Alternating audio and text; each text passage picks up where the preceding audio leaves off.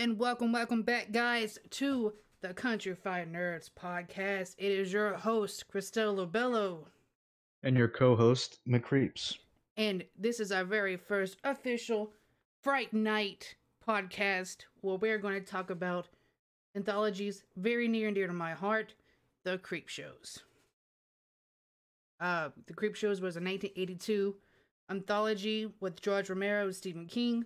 They were shorts that were like in homage of like the Tales of the Crypt comics and the excuse me, the Darker Fear kind of like comics that had the like three witches and stuff like that on the side of the comic book. They were really popular back in the 80s. My uncle had them when I was a kid, and I used to like go into his room and read them and stuff.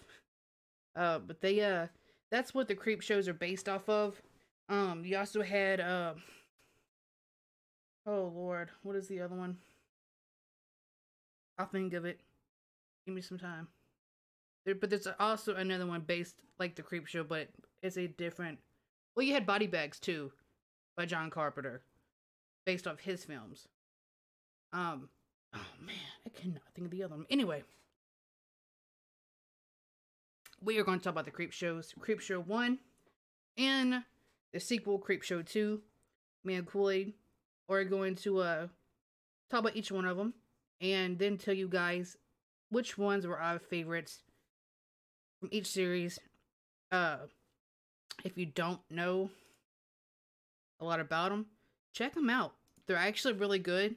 They actually came back and made a TV series on Shudder.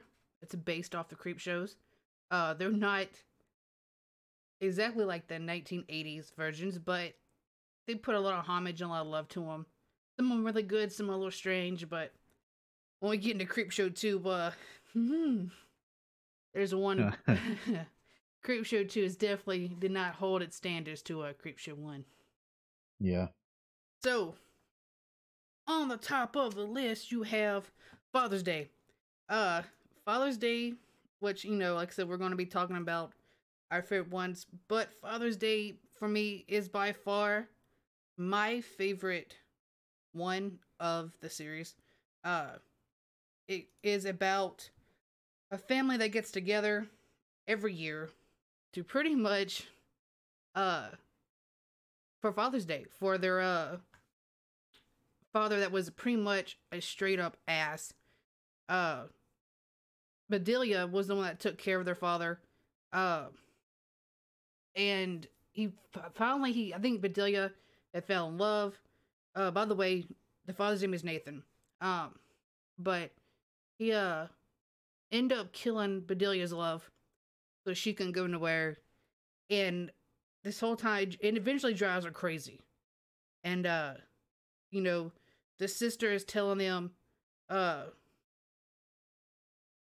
Sylvia, I think is her name, gathers the nieces and nephews and, you know, their significant others to the house, and they end up telling, I think his name's Hank. That's the boyfriend of the niece. But he's asking about it, and they end up telling him, explaining to him what happened about how Bedelia finally had enough of her father telling her, I want my cake. Where's my cake, Bedelia? And she finally gets an ashtray and clocks him in the head and kills him. And this takes place 7 years later, and she explains that every year on Father's Day, they all meet up, have a nice baked ham dinner, and Bedelia goes out to the father's grave to visit him. And, well, for some reason, 7 years later is when old Nathan decides he wants to come back. Yeah. I don't know why it took 7 years, but it did. And, so old Nathan comes back. Of course, Bedelia is the first one to go. She's at the graveyard, you know, talking to her dad or whatever, drunk. And old Nathan's hand pops out the grave. And for some odd reason, she drove drunk and crazy. She got out to the graveyard, but she couldn't get away from old Nathan. So, of course, Bedelia's the first one to go. Well, everyone's waiting for Bedelia to show up so they can have their nice baked ham. I think the next one to go is Hank. because I think Cass is the niece, Sylvia is the aunt, which is Bedelia's sister. Richard is the nephew, Cass's brother. They're all not wanting to really do nothing. Hank, I think, goes outside to smoke a cigarette or go find Bedelia or something. He finds his way into the graveyard. This is death number 2. Hank gets to, he notices the grave that Nathan was in that's kind of like messed up. So he goes and checks it out. And I think he falls, like he trips into the grave. Yeah. And he finds Bedelia's body. While noticing that Nathan's tombstone-like thing is moving. This thing is moving at a snail's pace. It goes, Yeah. Slowly inching towards him. And all Hank can do is, oh, as the thing falls on him. And that's a death number 2.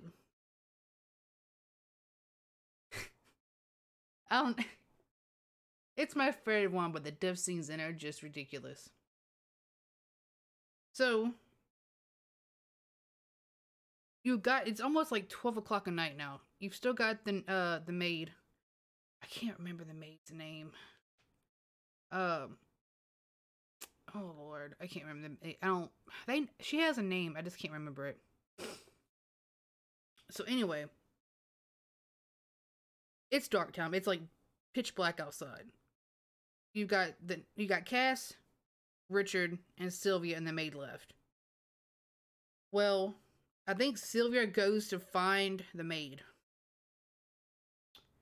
And she is the next to die. She opens up the kitchen door, and there's old Nathan. Talking about, I want my cake. So, then you have Cass and Richard, the siblings. Cass wants to go...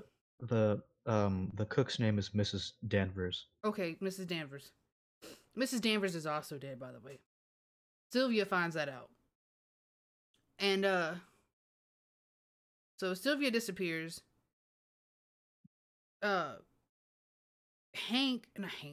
Richard, the nephew, and Cass, Hank's wife. Cass wants Richard to go find Hank because it's dark outside and he's not back. And Richard's like, he's your problem. You go find him. So she finally ends up convincing her brother to come with her to help her find her husband. So they go into the kitchen. All the lights are off. And they're like, conserving energy or whatever. So as they're going through the other doors of the kitchen, there is old Nathan with Sylvia's head on the plate. Because when Sylvia opened up the kitchen doors, I think she finds Mrs. Danvers dead. And Nathan ends up breaking her neck when Sylvia finds him. So when Richard and Cass go looking for Hank and they open up them doors, there's Nathan with Sylvia's head on a platter with cake frosting on it. Tomorrow, I got my cake. It's Father's Day. So he finally got his cake. And that's Father's Day. What a happy ending. What a happy ending. He finally got his cake 7 years later.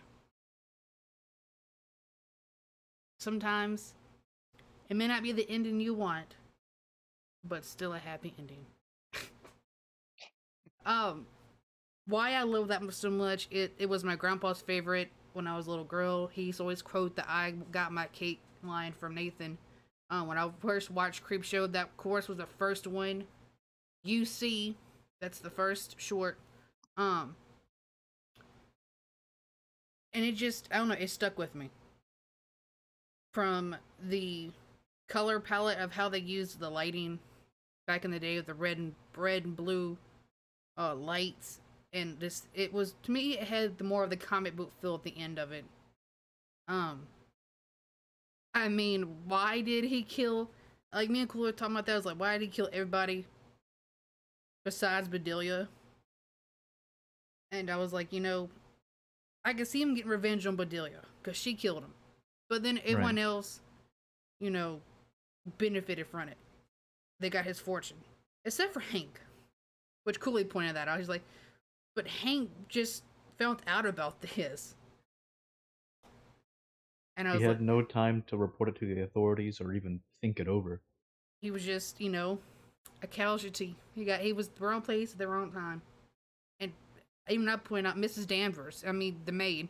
I'm not quite sure why she never reported it, unless they paid that lady off with some of that money, and so she just kept quiet. But nobody in that family, well, I can see the other ones. The only one who didn't deserve to get killed was Hank, because he didn't know the Yeah. story until that night.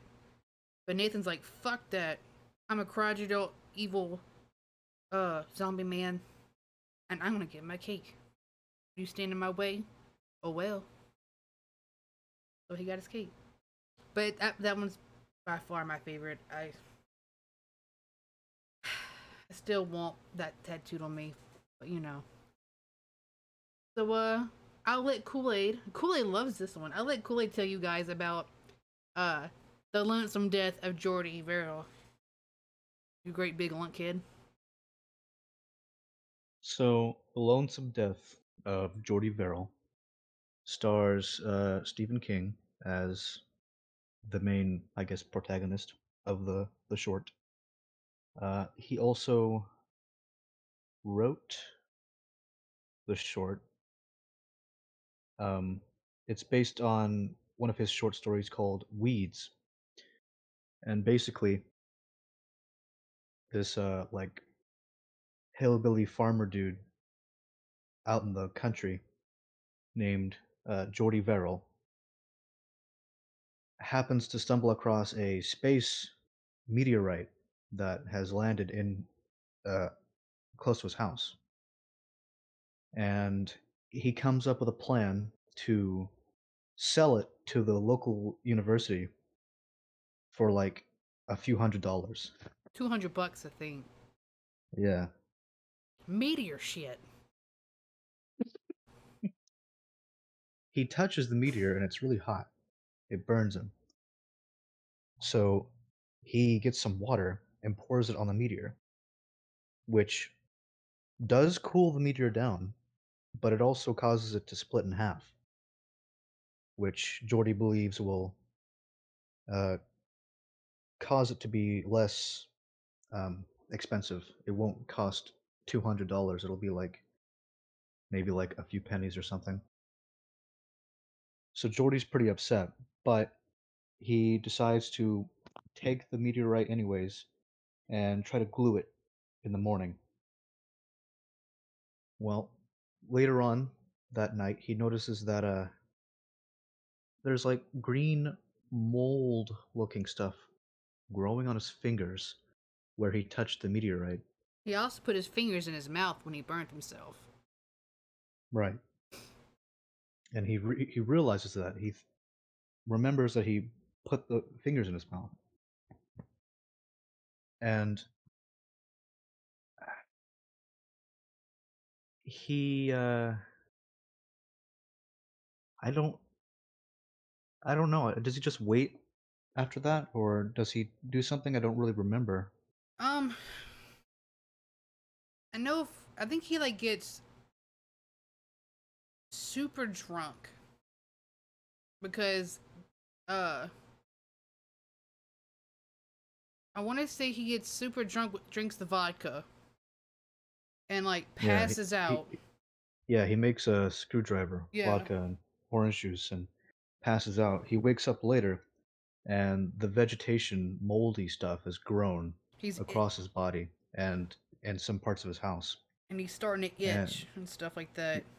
yeah, he's starting to itch all over. He decides that he should take a bath, and maybe that'll solve the itchiness. When he runs the water in the bathtub and he's waiting for the bathtub to fill up, he sees the spirit of his father in the bathroom mirror, and the spirit of his father is basically telling him that you're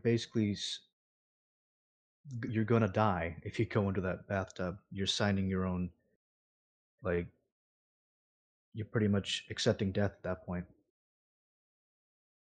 And Jordy Verrill kind of questions what his father's telling him. He doesn't really take to heart what he's saying. He kind of doubts it. But before he can get any reassurance from his father's spirit, his spirit's gone. So Jordy decides to take the bath. At first, it It does dives make him in. feel, it does make him feel better, but it also causes the vegetation to grow even more, uh, to the point where pretty much his entire house is covered in vegetation, and he's become like a moss man, pretty much. There's no part of his body that's not covered in vegetation. So he finally takes a shotgun and blows his brains out to end his suffering. Um, the vegetation doesn't stop though, and continues to spread towards the city, the mainland. And there's supposed to be like a thunderstorm or a heavy rain coming in.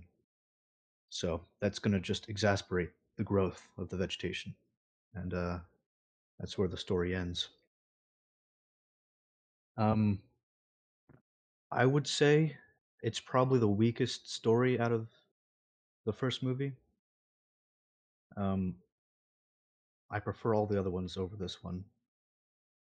It's it's entertaining to watch Jordy Verrill, but I wouldn't say there's much depth.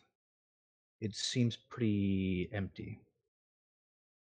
They didn't put as much like vibrancy or color into this one besides the green of the vegetation. Um, I don't think you see any of like the comic book backgrounds or anything like you did in the other ones. Um, yeah, it just seems pretty weak. It's still better than you know one in the second movie, but Mm, we'll get there though. Don't worry, I'm sure you're wondering which one it is, and if you watched both the Creepshow films, I'm quite sure you know which one we're talking about. But we'll get to it. Leave you biting at the bit to know what we're talking about. Um, the third short in the film is Something to Tide You Over. It stars Leslie Nielsen. When I first saw this film, only thing I knew about Leslie Nielsen was he was a goofy guy. Don't call me Shirley, and Mr. Magoo. Um, it was really good to see Leslie Nielsen as a villain, and he plays a damn good villain, even though this is a short. So Leslie Nielsen plays a guy named Richard Vickers. He finds out that his wife Becky is having an affair with Henry, which is Ted Danson. Ted Danson was a big star back in the day. Um, so instead of like just getting rid of Becky, he decides to bury her on his private beach, Comfort Point, and has her being recorded as the tide rolls in as he goes to find Richard. I'm sorry, Harry. He goes to Harry's house, tells Harry it's in his best interest if he ever wants to see Becky, to come with him. Um, so Harry goes with Richard to Comfort Point, where Richard pulls out a gun. Because at one point, Harry's like, he sees like a grave mound in the sand. He's like, "Is that Becky?" And he was like, "I don't know. It could be." So Harry goes over there and finds out that it's not. And Richard has the gun and pretty much tells it's what it is a hole. It's a pre-dug hole that he ends up putting Harry in. Harry's like, "I'm not getting in that hole." He's like, "If you want to see Becky again, you will." He's like, "Remember, I'm the one with the gun."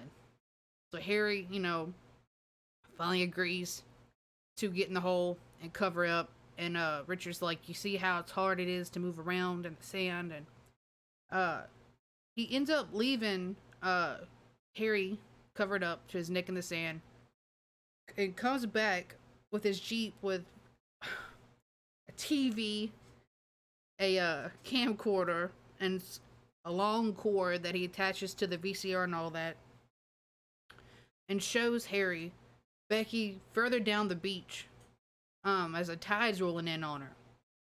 And, Harry's telling Richard, oh, this ain't real, what he's like, oh, he goes, look at the VCR. He goes, that's on record.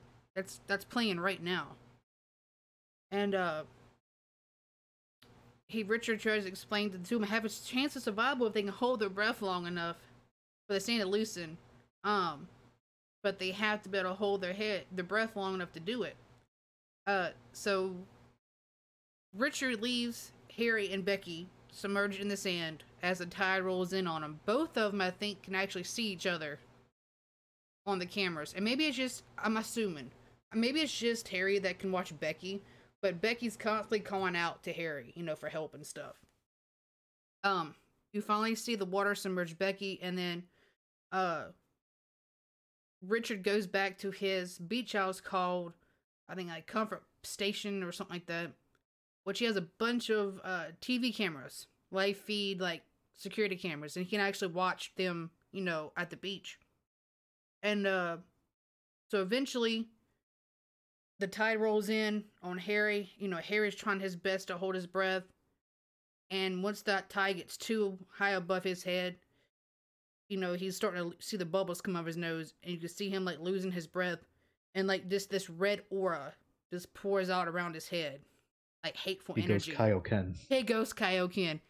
And then it goes back to Richard at his apartment, or not apartment, his beach house. He's dancing around and this and that. He's getting ready for a nice little bath or shower, and all of a sudden this fog rolls in, and the security camera panel that's hidden in his wall opens up. He finds it kind of strange. Richard does. He goes, checks it out, whatever. Then he goes back to the bathroom. He's, getting ready for his little splish splash time. And then, you see these two figures outside the window. It's like two shadows. Well, it is the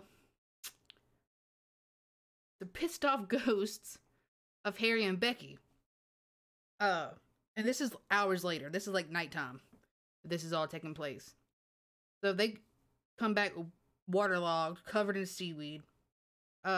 Richard gets a gun and tries to shoot them, but realizes that the gunshots don't do nothing to him.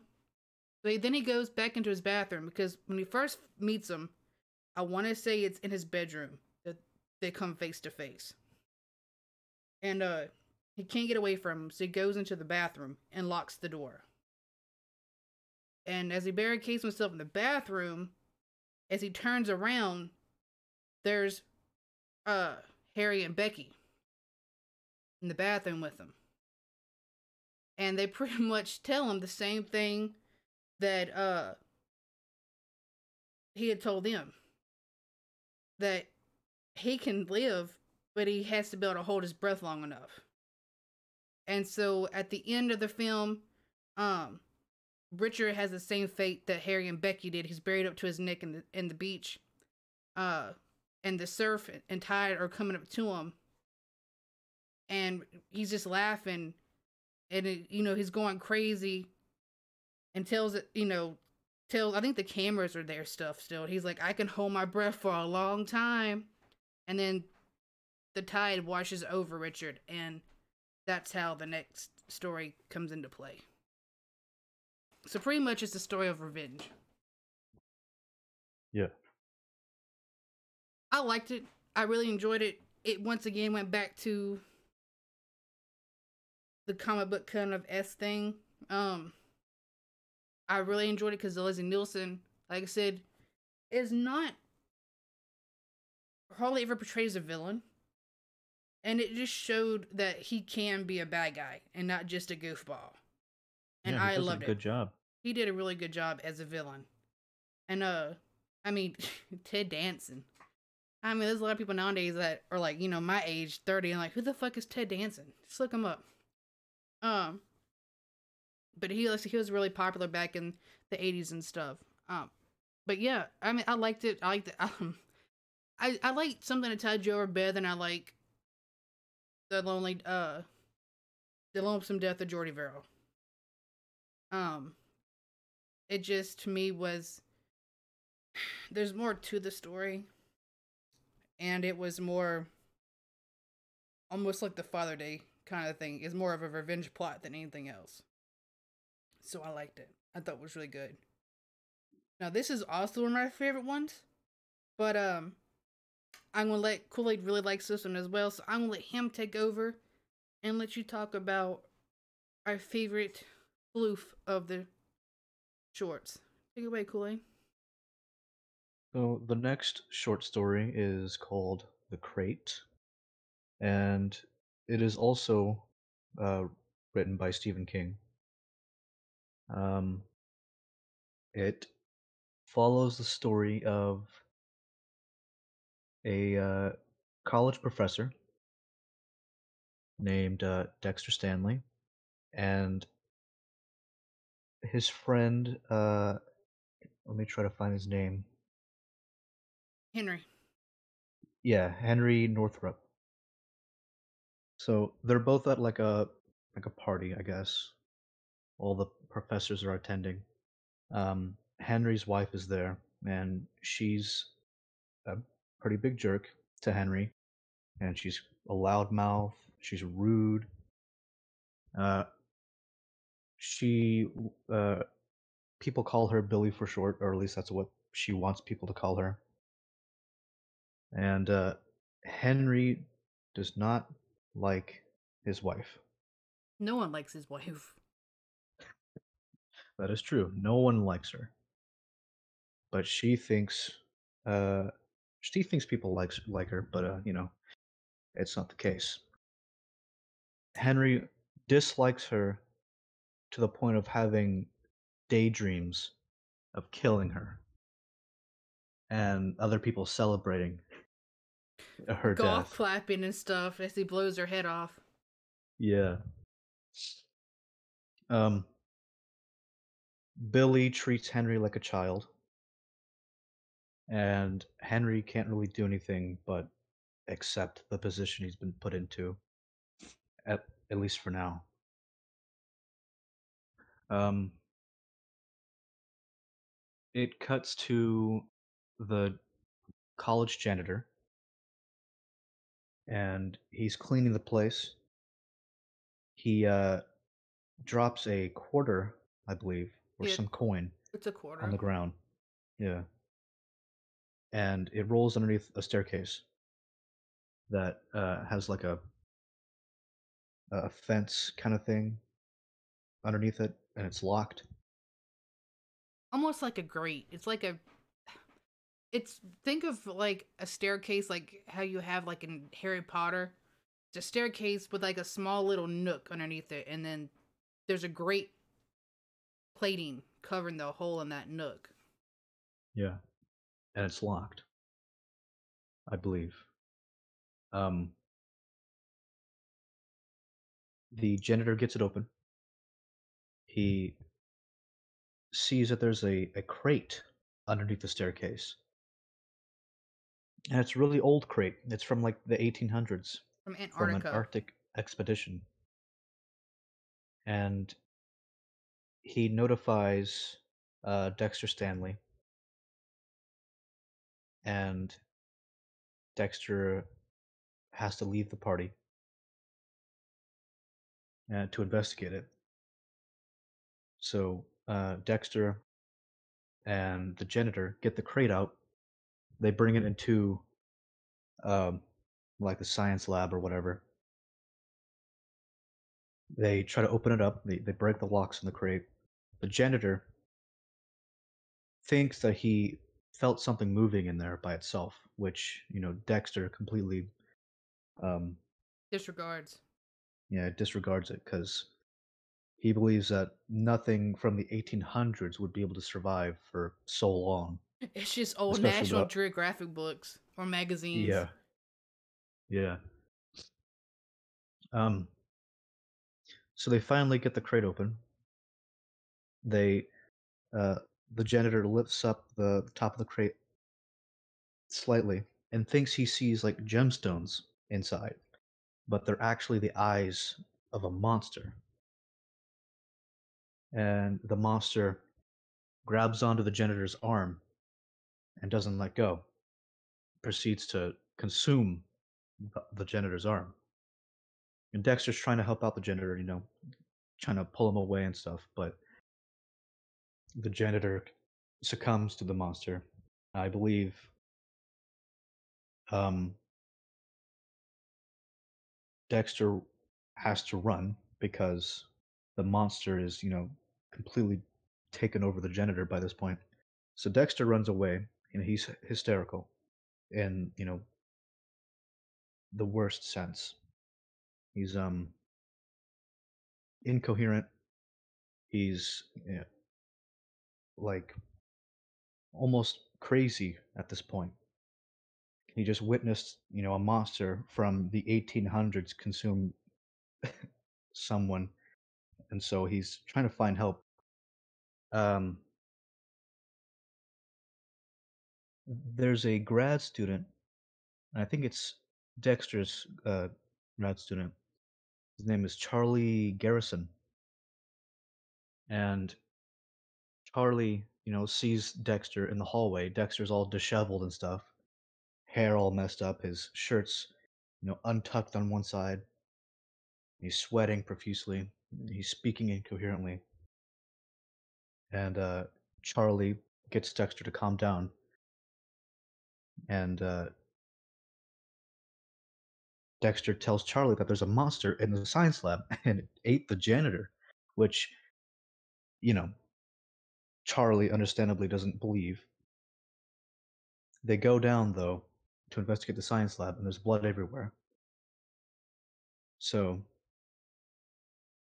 Dexter tells Charlie where, um, or no, they follow the blood trail because the monster has crawled its way back into the little hidey hole underneath the stairway. And so there's a blood trail leading there. So Stanley and Charlie, or Dexter and Charlie, go to the stairwell. Charlie wants to get like the janitor's like shoe, I think, Yeah, the shoe that has to the teeth mark in it. yeah, to measure the bite marks to see what creature they're dealing with. Unfortunately, Charlie doesn't make it. I believe he gets the shoe, but the monster isn't inside the crate. It's outside the crate in the hole underneath the stairwell, and slices Charlie's face and bites his neck. And Dexter runs away again, just witnessing two people get killed by this thing. He goes all the way to Henry's house and tells Henry about everything. Henry, for some reason, is completely calm about the situation. Like he's being told the story, and he believes it. Um, he calms Dexter down and ends up drugging him to make him pass out.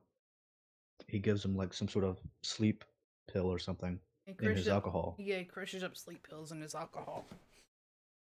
Yeah. And he forms a plan to convince his wife, Billy, to come to the college uh, to help out with a situation regarding a student and Dexter. You know, Henry writes a note saying that Dexter got into a little, altercation With a female of student. sexual matter with a female student. I want to stop you. And I want to stop you right here because while Wilma, aka Billy's reading this letter, like she's coming home from some kind of meeting, she gets pissed because the front door is unlocked. She doesn't know Dex is upstairs, locked in the library, passed out. She sees the note, and as she's reading it, it's in Henry's voice. But this bitch grabs some milk and liquor.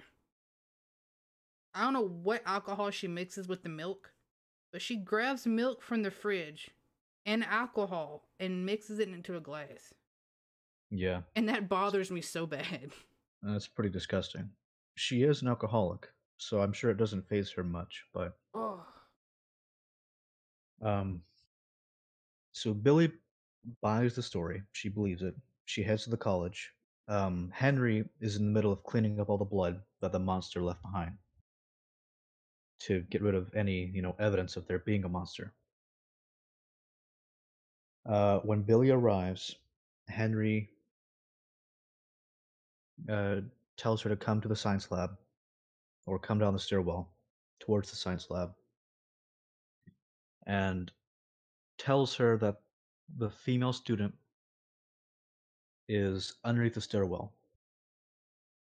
and he can't help himself from laughing because I think he's laughing because what he wants most in life at that moment is about to come true. But he ends up telling Billy he's laughing because the situation's kind of funny because the female student has stuck herself underneath the stairwell. So, anyways, Billy goes underneath the stairwell and Henry pushes her towards the box where the monster, or he believes the monster is, and starts to shake Billy against the box to, alert the monster or whatever. And he starts yelling. Oh, wake up, dinner time, or something like that. Yeah. The monster doesn't do anything.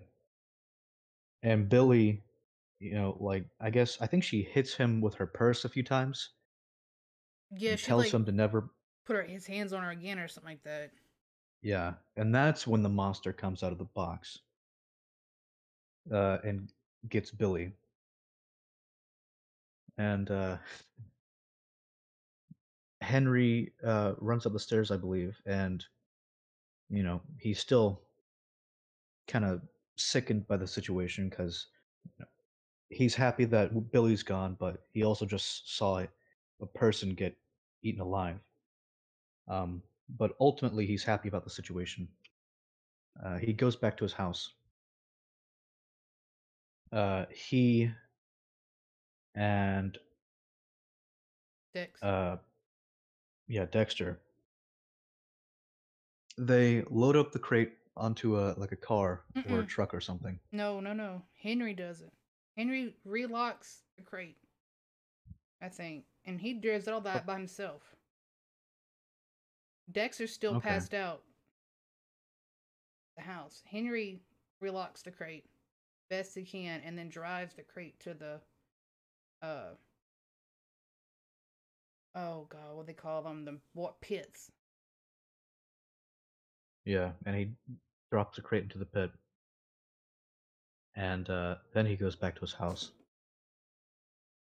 and tells Dexter that he handled the situation, and they start playing a game of chess, you know, as if nothing ever happened. And then it shows the monster escaping, or the monster still being alive in the crate, in the pit, in the water, and presumably escaping from the crate.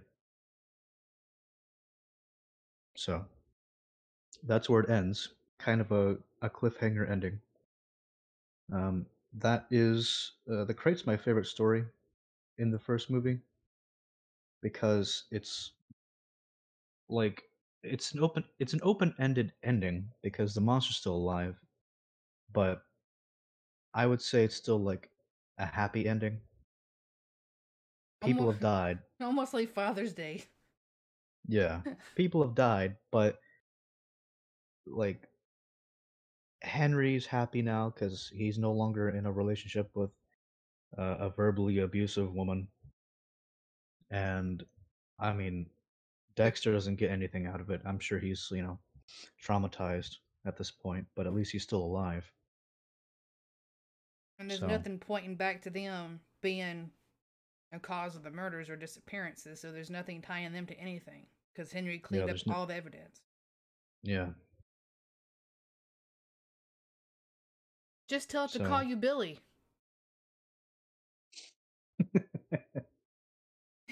You had a root for Henry the whole time in the crate. Like, I couldn't stand Wilma. I was like, oh god, this bitch. Just call me Billy. Everyone else does. And I'm like, alright, you drunk. Like, Henry, you child, what would you do without me? I don't know, Wilma. And that's like the way he does it. I don't know. Like, just defeated. And people just look at him Yeah. like, are you not gonna stand up for yourself? You can't help but to feel bad for him. Yeah. So at the end, when he, you know, at that one point when he's like hitting her against the crate, talking about, wake up, dinner time. And, she's just looking at him. And, she's like, really? Really, Henry? And, like, she starts smacking him with her purse and all that. And that's when the fucking monster, old Fluffy, comes out and gets him. FYI, anyone who's in, like, is a lifelong fan of the Creep shows, everyone knows Fluff, the Creep creature has been lovely dubbed Fluffy. He is our favorite Fluff from the films. So, if you haven't seen the Creep shows, when you watch the Crate, he is dubbed Fluffy. Cause he's so fluffy. I wouldn't want to pet him though. I'm good. No. He could stay in that crate. I ain't about to open that bitch. Ever find a crate from the Antarctic from the 1800s? I'm just gonna leave it where it's at and move along. I ain't about to dig in that thing. And of course, I get the last short of the first Creep show. This short is what gave me my irrational fear of roaches, and it's they're creeping up on you. Oh god, I hate this one. Still to this day, I watch this one, I get the heebie-jeebies. Like, I start to squirm. They're creeping up on you is about a rich jackass of a man, Upston Pratt. He lives in like this it's supposed to be super duper like pristine, germ-free apartment. It says he suffers from mysophobia, which I think that's like a fear of germs. Yeah. But he like has this ultimate fear, like, and he finds like roaches and stuff. It's like storming one night, and he keeps finding roaches. Like, he doesn't leave this apartment apparently. Like, everything he talks to is like through like this intercom or their phone. So and of course he has like, little machines going off that shows him like stocks and everything like that. So Pratt gets told that one of his business rivals, Norman, I think Castermeyer, had committed suicide, and the dude's like, "Oh, wonderful," and he keeps getting phone calls, and some of the phone calls he's like blowing off. He's like, "Look, I have a bug problem," and so he's trying to get someone to come and get these roaches out of his apartment. And I think he tries to call someone to come and get the bugs, but apparently they can't get someone out there till like 11:30 or something like that. And he's like, "That's fine." So this whole time, he's still killing like one or two roaches, talking to himself. Well, he gets a random phone call as he's spraying these bugs from a woman, which is his rival's wife, who tells Pratt about his final moments, and for him being the reason of his death. And Ava's like, she's like, his wife says something to him, and he's like, only the ones that deserved it. I guess being so cold-hearted and careless. And after that, he's making like some breakfast or lunch or whatever it is. It looks like cereal, like Raisin Bran, in a blender. And I think this is when he tries to get a hold of like the guy that owns the building about the roaches. And the guy's like, I'm all the way on vacation with my family in Florida. And he was like, well, if you want a job, you're going to get your ass back here and take care of this roach situation. Uh, so he starts eating his cereal. And he realizes there's something wrong with the cereal. And so he goes back to the blender and sees like chunks of something brown in it. So then he pours out the cereal box and there's roaches in the cereal box. Ugh. Delicious. Ugh. So he's trying to stomp all these roaches and stuff. And he's trying to get the handyman, you know, to get the people here. The next thing you know, I think there's like a blackout. And like, yeah, it's I think the blackout happens after it gets the roaches in the cereal. So he's trying to get the handyman to get the fumigators. The lights go out. And like, during the blackout, like you start seeing the roaches like coming everywhere. Like they're filling up like his jukebox to fill up the lights. And like this whole time he's like running around trying to stomp on these roaches. And like he's trying to call for help on the outside. Like he calls the police and tells the cops, I have a bug problem. And the cops are like, yeah, well, we're kind of busy tonight. And he's like, do you know who I am? I'm Upton Pratt. He keeps trying to like use his name. And the cops are just like, yeah, whatever, you know, we're busy tonight. And I mean, all this time, he's got all these, I mean, big cockroaches like the size of your finger and bigger. Madagascar cockroaches, all kinds of roaches just crawling everywhere. And he finds out that I think Mr. White is the handyman. He's stuck in the elevator, and he can't get to him. So Pratt ends up locking himself in his bedroom, and like he's like, you can't get me in here, this and that. And eventually like the cockroaches start like swarming into the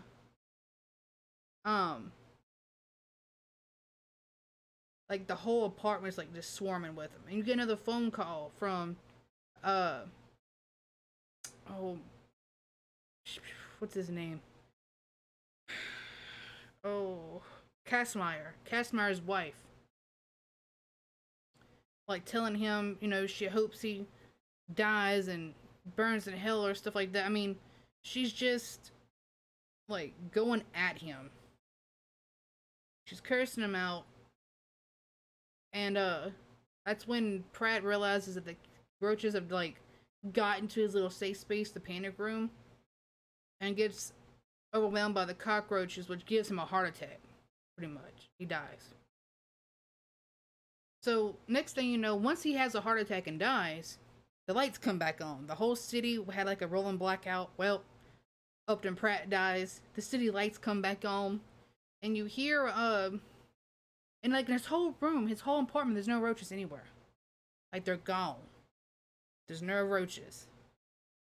Pratt's body is on his bed in the panic room, and you hear Mr. White come out. What's the matter, Mr. Pratt? Bugs got your tongue? And like he's laughing and all that, and then he keeps talking about, answer me, Mr. Pratt. Answer me, you bastard. And this is what this part's what really got me scared of roaches. Is it pans into the body of Upton Pratt, and things start to move, and like one of the veins in his head like ruptures and starts spraying blood, and then roaches start pouring out of his mouth, and then roaches burst through his chest, and like the room is like halfway full, like from like the ground up, of roaches. Oh. Don't get me wrong, the body is fake as hell. You can tell it's a dummy. But when you're a child and see that, you're going, oh my god. Can roaches do this? And I'm like, So to this day, I'm terrified of roaches. Thanks to they're creeping up on you. I still like it more than Lonesome Death of Jordy Verrill, but that is my least favorite for the reason of the roaches. Ugh. Oh man. It just goes to show that greed doesn't solve everything. Having all the money in the world doesn't solve everything. And sometimes you're the biggest bug of them all. Yeah. Don't Ugh. be a pest. Don't be a pest. Oh man. Upton Pratt got what he deserved. For just being a straight dick. But oh I wouldn't wish that death of roaches busting out of anyone's body. Oh, I hate it. So that is the first film. That is all the shorts, and then it goes, which we didn't really explain the shorts, the prelogue and epilogue, I guess, parts of the little boy, the comic book of Creepshow, and the dad taking it away. So of course there's a little Billy Hopkins. This is the prologue.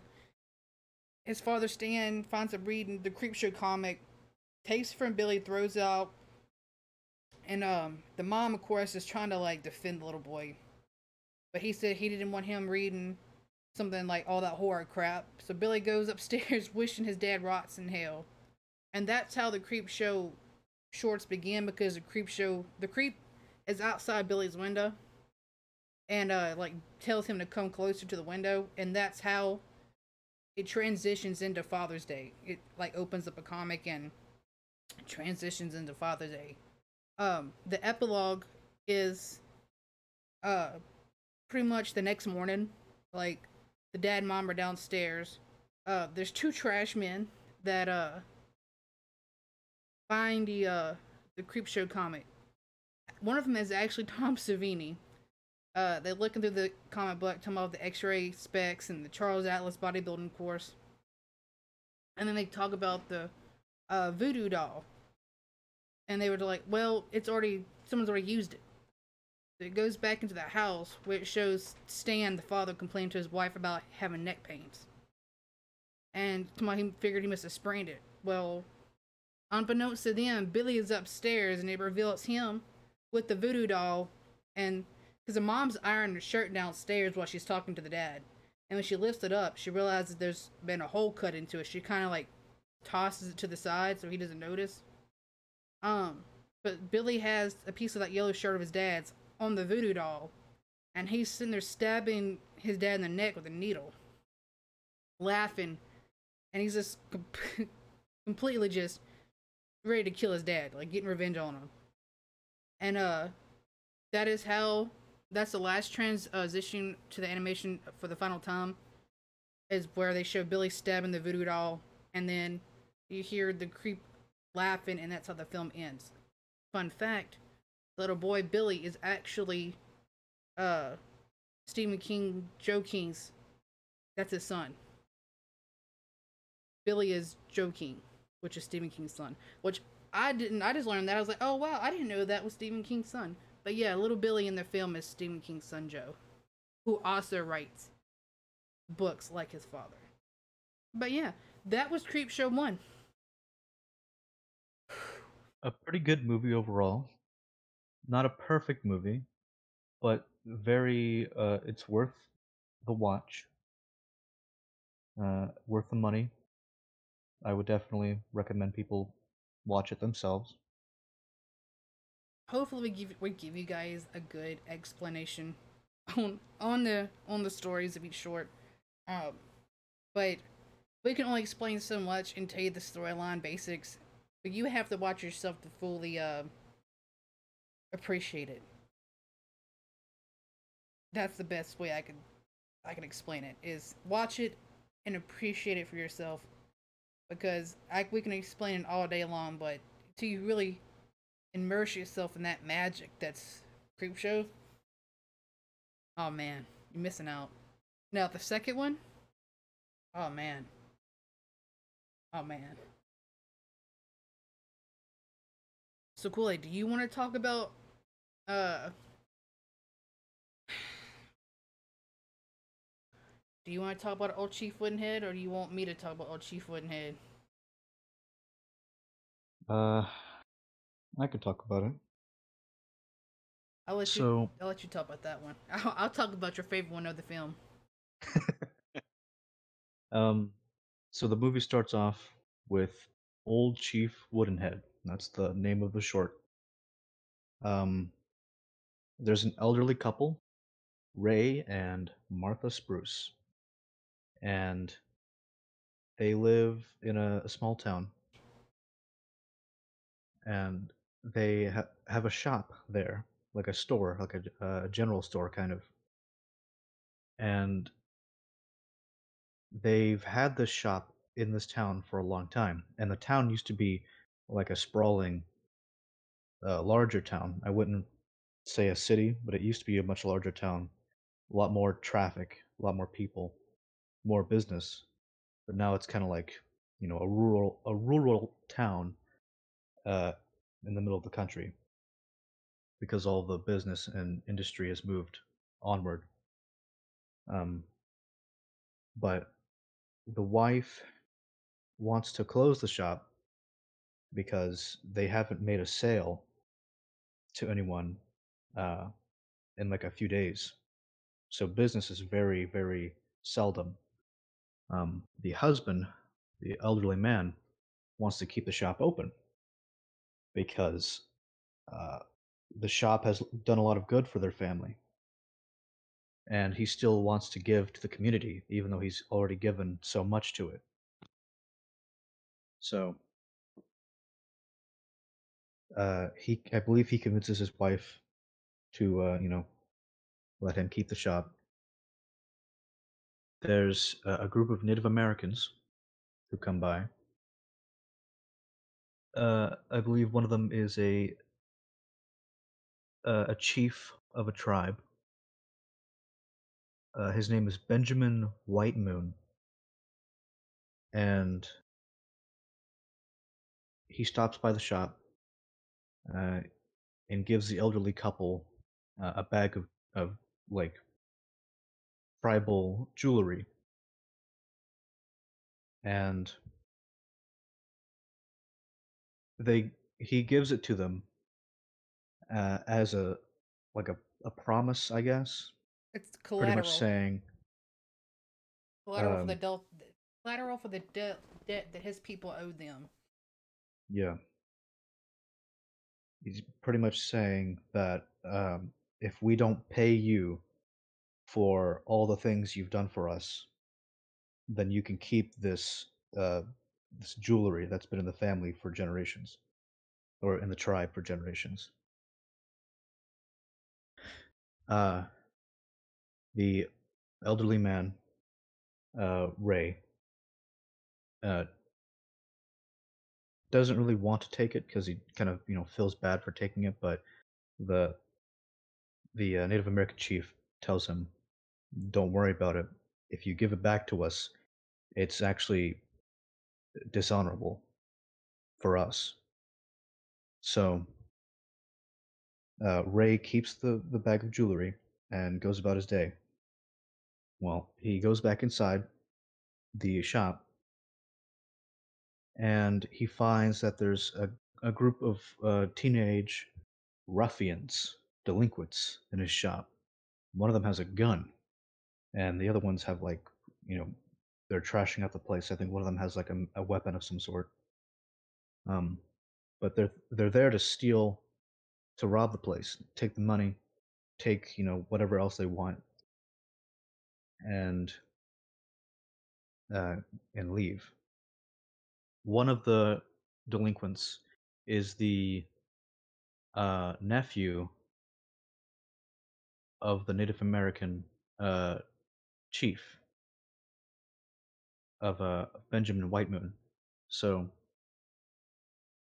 the old man, Ray, is basically telling, the nephew, "What would the tribe think? What would your uncle think of you doing this?"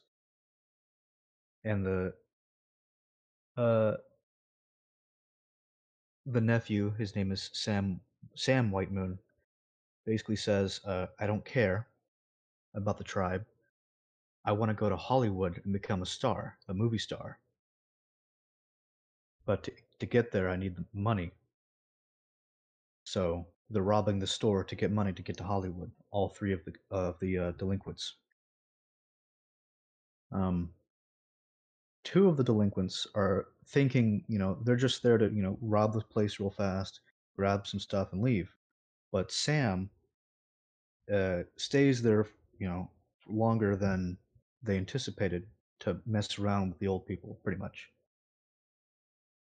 Um, Sam takes Martha, Ray's wife, hostage and tells Ray not to move.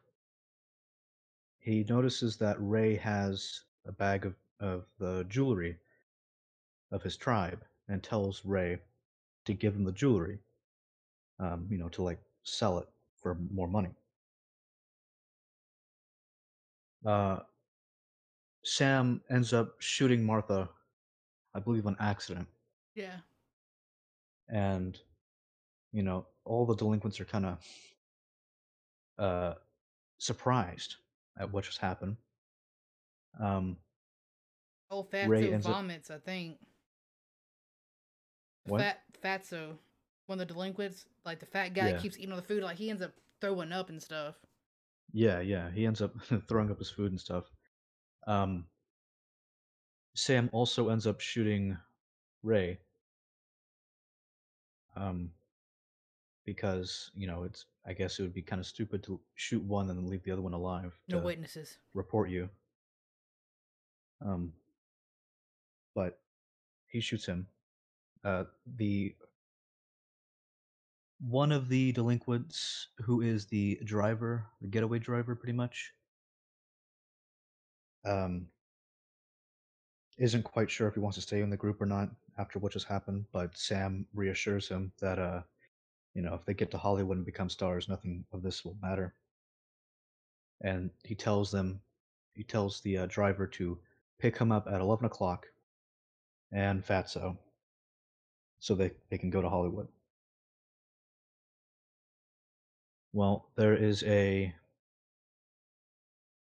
wooden statue of a Native American chief outside of the general store that the old man has been taking care of for a long time, repainting his war paint on his face and stuff occasionally, and having conversations with him.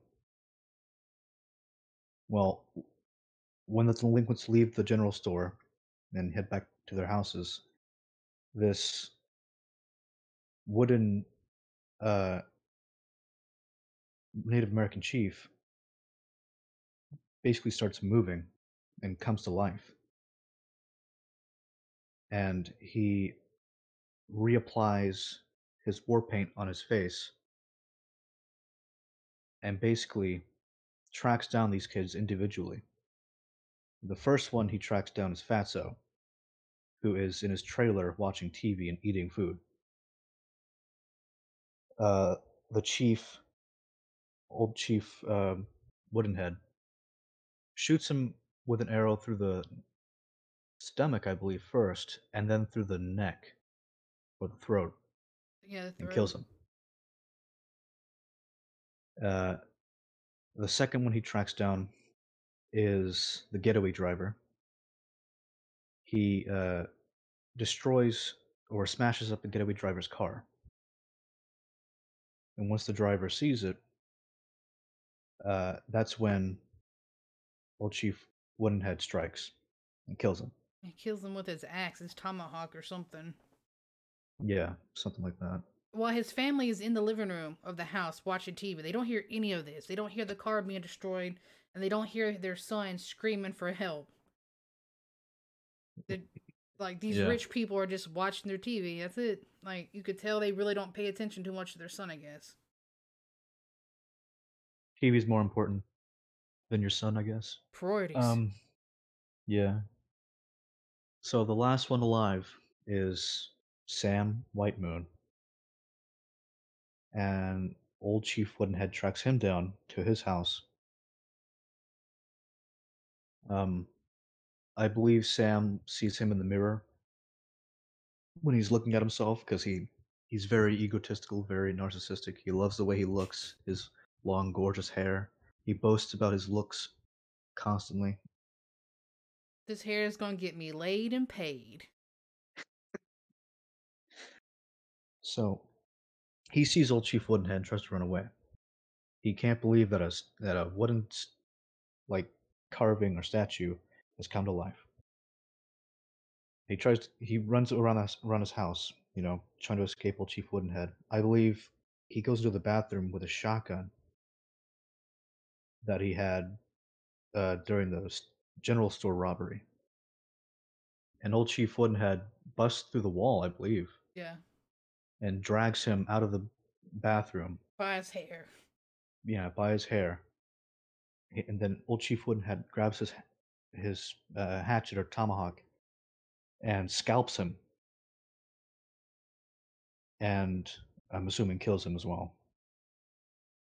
Well, back in the And day, you got scalped. That most likely would kill you because of the blood vessels in your head. yeah, So scalping was a form of killing people. So he died from that. so the next morning, old Chief Woodenhead is back in his original position with the scalp of Sam Whitemoon in his hand. And um, let's see, Benjamin Whitemoon, the uh, Sam Whitemoon's uncle, comes back to the store that morning and notices that the store has been messed up. Things have been pushed around, knocked over, taken. He notices the scalp of his nephew being held by the wooden chief. And I believe the chief also has the jewels, the jewelry in his other hand or next to him. Mm-mm. Benjamin wakes up and the jewels are in his bed, Oh, yeah, that's right. and it's covered in blood, and that's why he goes to the general store to see why what happened, and that's when he sees Sam's scalp and Chief Woodenhead's hand, and that Martha and Ray and all them had been killed. Yeah. And he thanks the chief for what he's done and tells him goodbye or something. He can be at And peace now, have a peaceful afterlife, or be at peace at afterlife, something like that. yeah. And that's how the movie ends, or that's how the short ends. Um Out of the 3 shorts in the movie, I'd probably say it's the middle one, like the second best or second worst, depending on how you want to look at it. Um, There's only one bad one in this one, Kool-Aid. I mean, all three aren't as good as the first, but Chief Woodenhead was still good. yeah, it was okay. Um, it was entertaining to watch, but I would say it's like on par with um, The Lonesome Death of Jordy Verrill. It's not bad, but it's just not fulfilling, I guess. I mean, I'm glad the old people. I'm glad that Chief Woodenhead went and sought vengeance for Martha and Ray, and of course to reclaim the jewelry, because I mean Ray put so much love and care in looking after him, and of course in Native American folklore and culture and stuff like that, certain things like this, spirits and stuff of warriors and all that. I mean, I can appreciate it, with us being border native.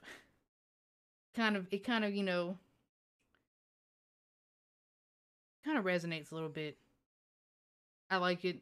I can't look at the cigar Indians though, like in the gas stations, right? Ever since then, like I'm always, like I don't know if I like say hello to it if it's gonna look at me and nod, because if it does, I'm gonna freak the fuck out. But look now, Chief Woodenhead. But I mean, it was a good one. I didn't like the villains, but I I like the story of what the story was about.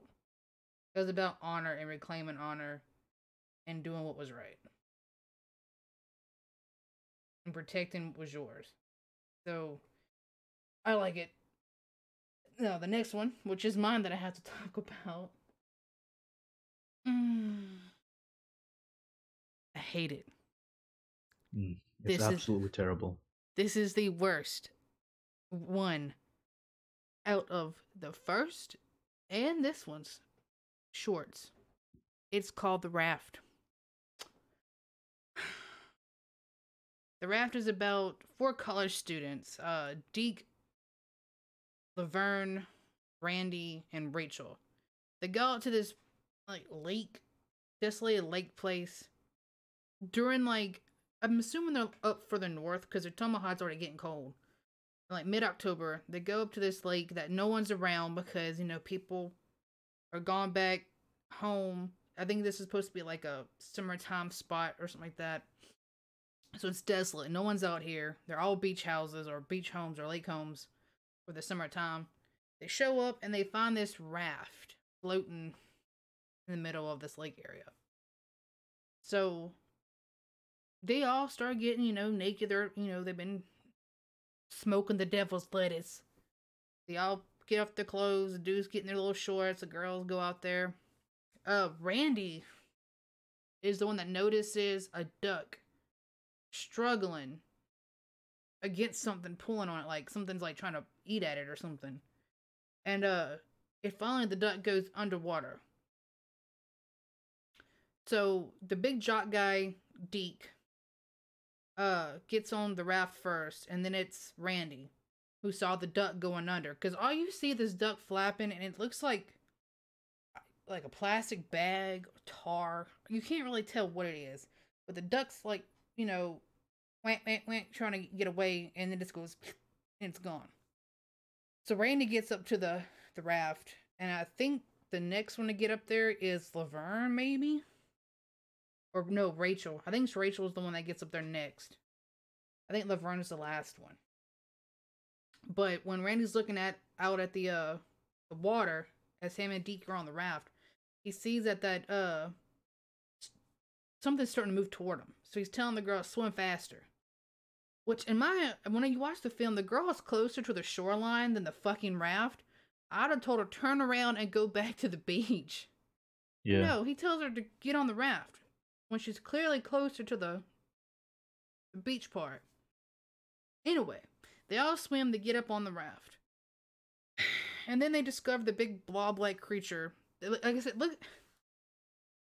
I told Cooley nothing's more terrifying than what looks like to be a trash bag or a tarp floating in the water. It's supposed to be like some kind of like thing that looks like an oil slick. But when it flows through the water, it looks like a trash bag. I don't know what it is about it. I maybe it's just my bias on how much I hate this film. But they notice it starting to float around them on the raft. And then I think it's Rachel and Randy talk about how they've done like oil spill cleanups before with animals and stuff like that, and this doesn't look like an oil slick that they've ever seen anymore before in their life. So the girl Rachel, the one that was with Randy with the oil slick cleaning up situation, this girl decides to touch the blobish like creature, and the damn thing shoots up and grabs her by the arm and pulls her in. So the kids start freaking out. This girl's like screaming, help me, it hurts. And she pops up and she's got all this goop all in her, and it's just digesting her, and she finally goes away. She's dead. That's the first one. So they're panicking. And then they realize because ding-a-ling-ling, ding-dongs ahoy, that they came when there was no one here. Like, it's the off-season for this little summertime resort area. There's no one there to help them. They're by themselves. So the big jock guy, Deke, he was like, I'm gonna swim to shore and make a break for it, try to get help. Well, the sludge has constantly been like floating around him. It hasn't left him. It's sentient. It Deke, I think, has his feet like instead of vertical on the slats, he has them horizontal. No, he has them vertical on horizontal slats, so his feet are going over those slats in the wood. The blob figures out they can like shoot itself through the slats of the wood and grabs Deke by the foot and ends up yanking him down through a part of the raft into the water. So that It's leads. kind of funny to watch, actually. All you see is his leg like break, and his legs like right there touching his forehead. And I think the only thing left from Deke is like his, I think, college or high school ring or whatever that he had on his hand. Yeah. That's all that's left of him. So now all that's left is Randy and Laverne. Laverne, I think, was supposed to be like Deke's girlfriend or FWB. I don't know. And I think Rachel and Randy were siblings, or maybe they were dating. But I think they were dating. I think maybe. But so, like, Randy and Laverne are taking like before the next morning, Randy and her are taking turns like looking out, and Randy tells her, stick your feet long ways to go with the slats. Don't have your feet going across them, because it can get you through the wood. So at one point in time, which doesn't make sense because I don't know if he was standing when he put her down on the wood slats before he does what I'm about to talk about. Can't remember. I know she was asleep. But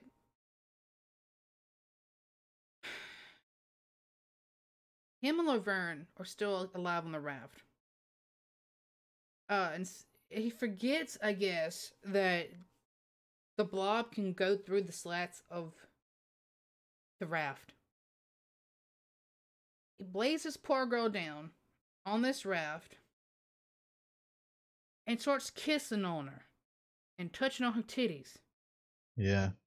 This dude's about to rape this girl because the girl has no idea what's going on. And like, for some reason, I guess he decides, maybe this isn't the right time for rape. So he stops, and like the girl is like moaning and stuff, and the next thing you realize, because he's laid this girl long ways against these wooden flats on the raft, is that the blob has went through and is stuck to her face. And she starts waking up screaming in agony because she's being ate.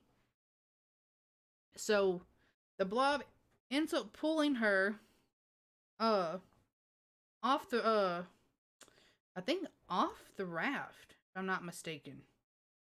And like I think so. Of course she's like screaming. I think she pulls her off. She's screaming for help and all that, and so Randy's like, well, fuck this, it's eating on her, I'm gonna make a run for it. He finally jumps off, swims to the beach, and the blob is coming after him. And he's swimming and looking, and it's panning to him and panning to the blob, and the blob is like, cruising, moving around.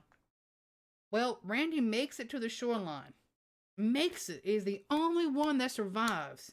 This dumb bastard. Not only did he try to rape this girl, gets her killed, but makes a break for it as this girl is getting digested. Once he breaks the water and gets back on the beach, stands by the water and goes, I beat you. That fucking blob shot out of the water, engulfed him, and drug him back in. And the last scene of that short is the car is still on and the radio is still playing, and it pans off to the side and has a little wood thing around the bush that says no swimming. That is the raft. I hate it. It's painful to watch. The acting is atrocious. Like, they just picked some random kids and was like, hey, you want to be in a spooky film? Okay, great. You're hired. It's fucking terrible. From the art design of the monster to the acting, just to the ending. I beat you! Which, in a way, even though I hate that film, at the end I had to root for the monster because of that, I'm like, why the fuck didn't you get to the car and get in the car? Like, I would have not stopped. If I swam for my life, I sure as shit, knowing that this thing can shoot up into the air, I'm sure as shit not gonna stop at the shoreline. And then gloat that I survived it, where it could still reach me. Yeah. You It's really watch what I hard to get do. invested in these characters when they're shallow and none of them are really good people. I'm just like, you know what? You got what you deserved. You got what you deserved. You know what? Who I do feel bad about though? The What? duck. I feel bad for the Yeah. duck. That poor duck was just doing his own thing, trying to be a duck, trying to live a peaceful life like a plant, and got ate by the blob. All right, Gulade, you get the last one. All right. So the last one, in my opinion, is the best one out of the three shorts. Great. It's called The Hitchhiker, and it's about a woman named Annie Lansing who is having an affair, and she wakes up one morning after having sex with this individual who is not her husband. She wakes up late because there was a power outage during the night, which caused the digital alarm clock to not go off at the right time. So she tries to hurry up and drive home because she doesn't want to cause her husband to be suspicious of her. So she's driving kind of haphazardly, trying to rush home, and she's smoking a cigarette. Some of the ash from the cigarette gets on her clothes, which kind of freaks her out. She tries to brush the ash away and stuff, and she loses control of her car. And there's a really unlucky hitchhiker on the side of the road, and he's holding a sign that says Dover. So I'm assuming that's where he wants to go. Uh, she runs him over and kills him. She does not stop to see if he's okay. She just keeps driving. Some other people stop, like a truck driver and a couple of other people stop to check if he's okay and to call the police and stuff. But she keeps driving, and she tries to, reassure herself that everything's gonna be okay. She's not gonna report it unless the guilt is too much for her to handle. Um, she keeps driving, and she sees the hitchhiker in her rearview mirror. She looks up at the mirror and looks behind her, and she sees the hitchhiker she just ran over. And that spooks her. Um, but when she looks at it again, the hitchhiker's gone. So she thinks she's just seeing things because of her guilt. Um, all of a sudden, she stops her car, and all of a sudden the hitchhiker is outside of her window. Thanks for the You know, ride, he's all lady. he's all bloody and stuff, and he's like, he says to her, "Thanks for the ride, lady." And She's obviously at this point extremely spooked, very scared.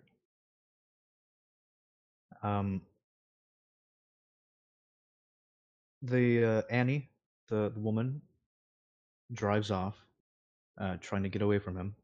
The hitchhiker's on top of the car, and he puts his hand through the sunroof, trying to grab onto her and stuff. And she's driving sporadically, trying to get him off the car and stuff. Because having somebody that you just ran over and killed all of a sudden come up to you and grab onto your car isn't exactly something you want happening. Um, she takes drastic measures and drives off into the woods, off the road, to hopefully shake him off of the car. Um, she, I believe, she crashes into a tree at this point, and um, the hitchhiker goes flying forward in front of the car, and she decides to back up and keep driving forward, ramming the hitchhiker into the tree to, crush him and finally kill him. Um, After some time, she knocks herself out and wakes up. The hitchhiker's gone. Uh, she doesn't really know where she is, but uh, she assumes that it was all just a bad dream or something, and she figures that she can use this as an excuse for her husband if he asks her what took her so long getting home. She can just say that she, drove off into the woods and crashed, had an accident. Um, so she tries to drive off and find the road again, and there was a point with like where she had a revolver. I think it might have been before she crashed into the tree. Yeah, because that's when the hitchhiker like crawls into the side of the car, and he's got his sign that says Dover, but then he switches over and it says "You killed me," and I think that's when she loses control of the car again. And that's when Mm. when they go off the side, that's when she's got him pinned up against that tree and she keeps slamming him back and forth. But she had the gun Right. out because she was trying to shoot him when he was in the side passenger seat. Which Yeah. that's gonna work. So before she ran into the tree, um, the hitchhiker managed to get into the car. She took out a revolver that she had in her glove compartment and loads it and shoots the guy, which does not kill him because he's pretty much a zombie or an angry spirit or something. It makes him flinch, but the bullets do not do any damage. And that's when she crashes into the tree and stuff. There's a lot that goes on in this short. Yeah, it's pretty uh, dense with material. But so after she wakes up from crashing into the tree, she drives home. She gets home before her husband is home, and usually her husband gets home on time every time. He's never late and he's never early. So she's very surprised that she got home before he did. Um,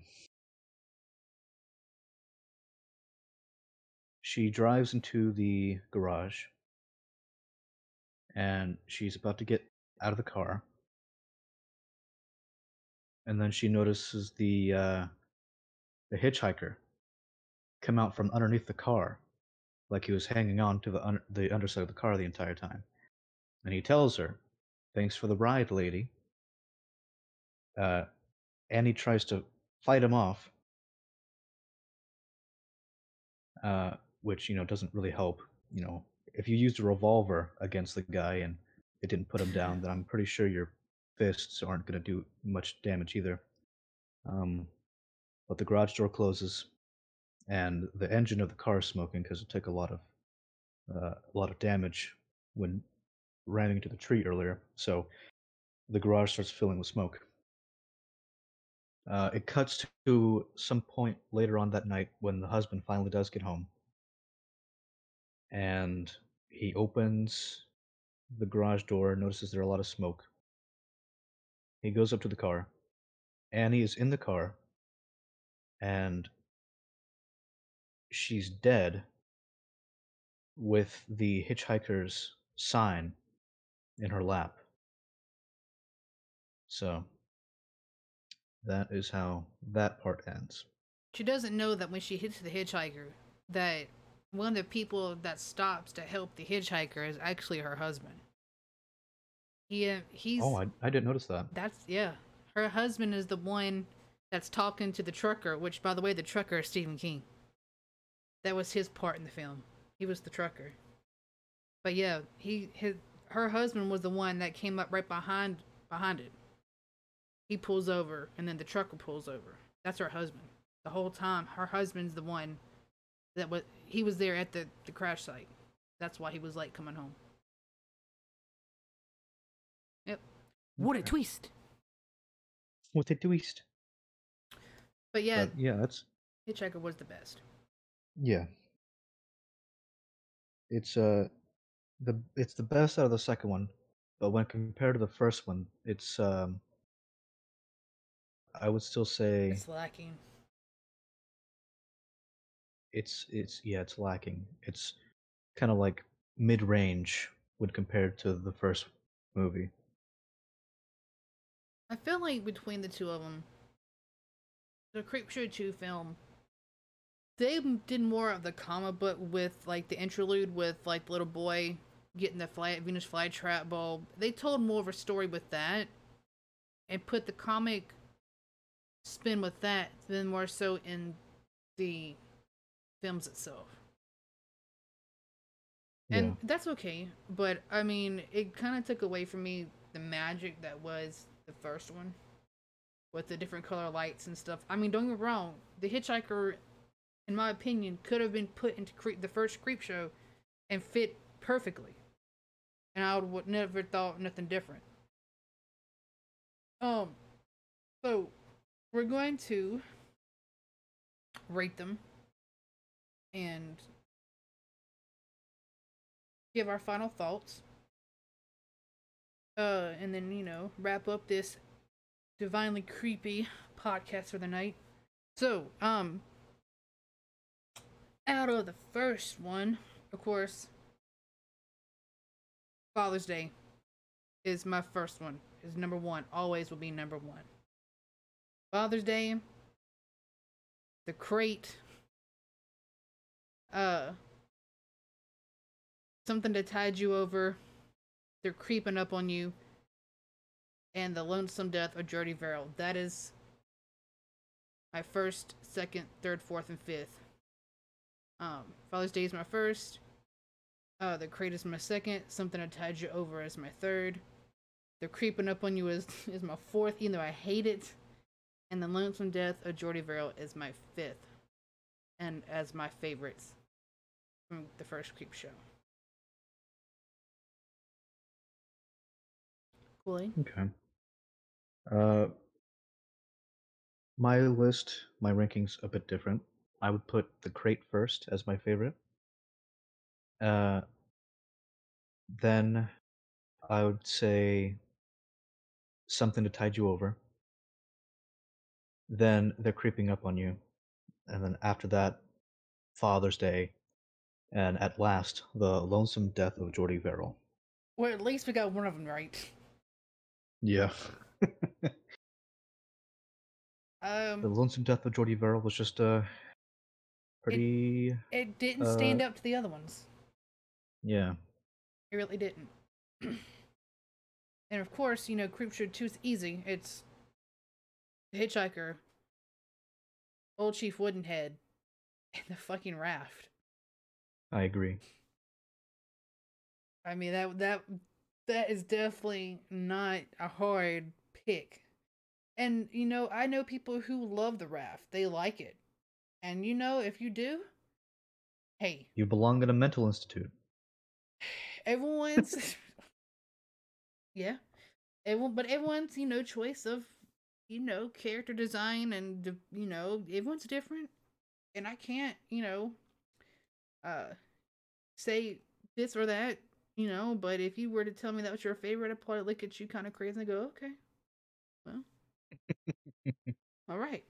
Um, but yeah, guys, like I said, if you have never seen any of the Creep shows, check out Creepshow 1 and Creepshow 2. There is out there a third called Creepshow 3, but it's like the Aragon movie series. It doesn't exist. Don't look it up. You'll be sorely disappointed. I promise you. I'm not joking. Don't look it up. It's god awful. It just doesn't exist. And give the TV series a chance, guys. And if you have seen the Creep shows, don't be so hard on it, y'all. You gotta remember, the first Creep show came out in 1982. It's the Creep show TV series came out in 2019? Something like that, 2018, 2019. That's a lot of years difference. We'll never get the same magic that the first Creep show gave us. And you have to look at it as some of those stories really did kind of have the magic that the original Creep show had. Like, the headless, the head in the dollhouse, or the gin in the suitcase.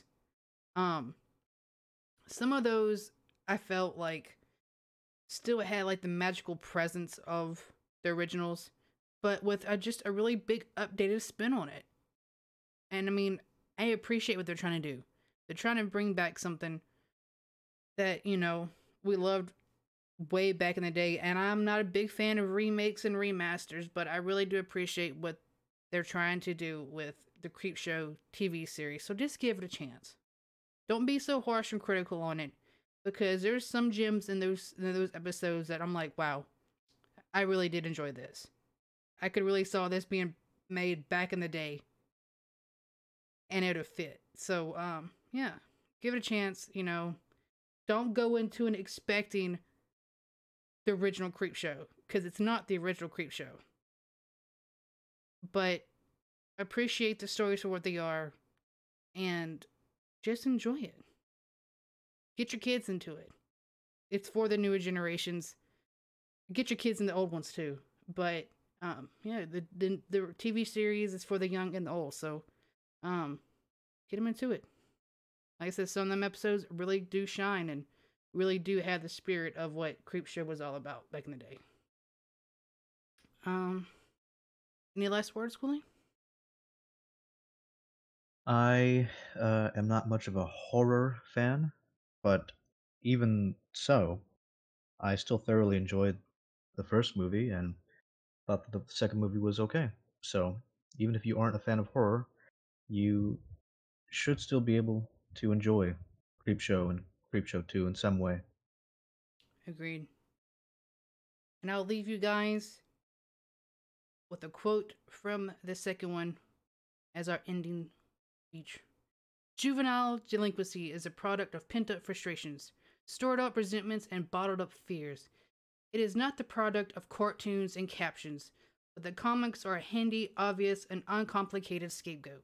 If the adults who crusade against them would only get as steamed up over such basic causes of delinquency as parental ignorance, indifference, and cruelty, they might discover that comic books are no more of a menace than Treasure Island or Jack the Giant Killer.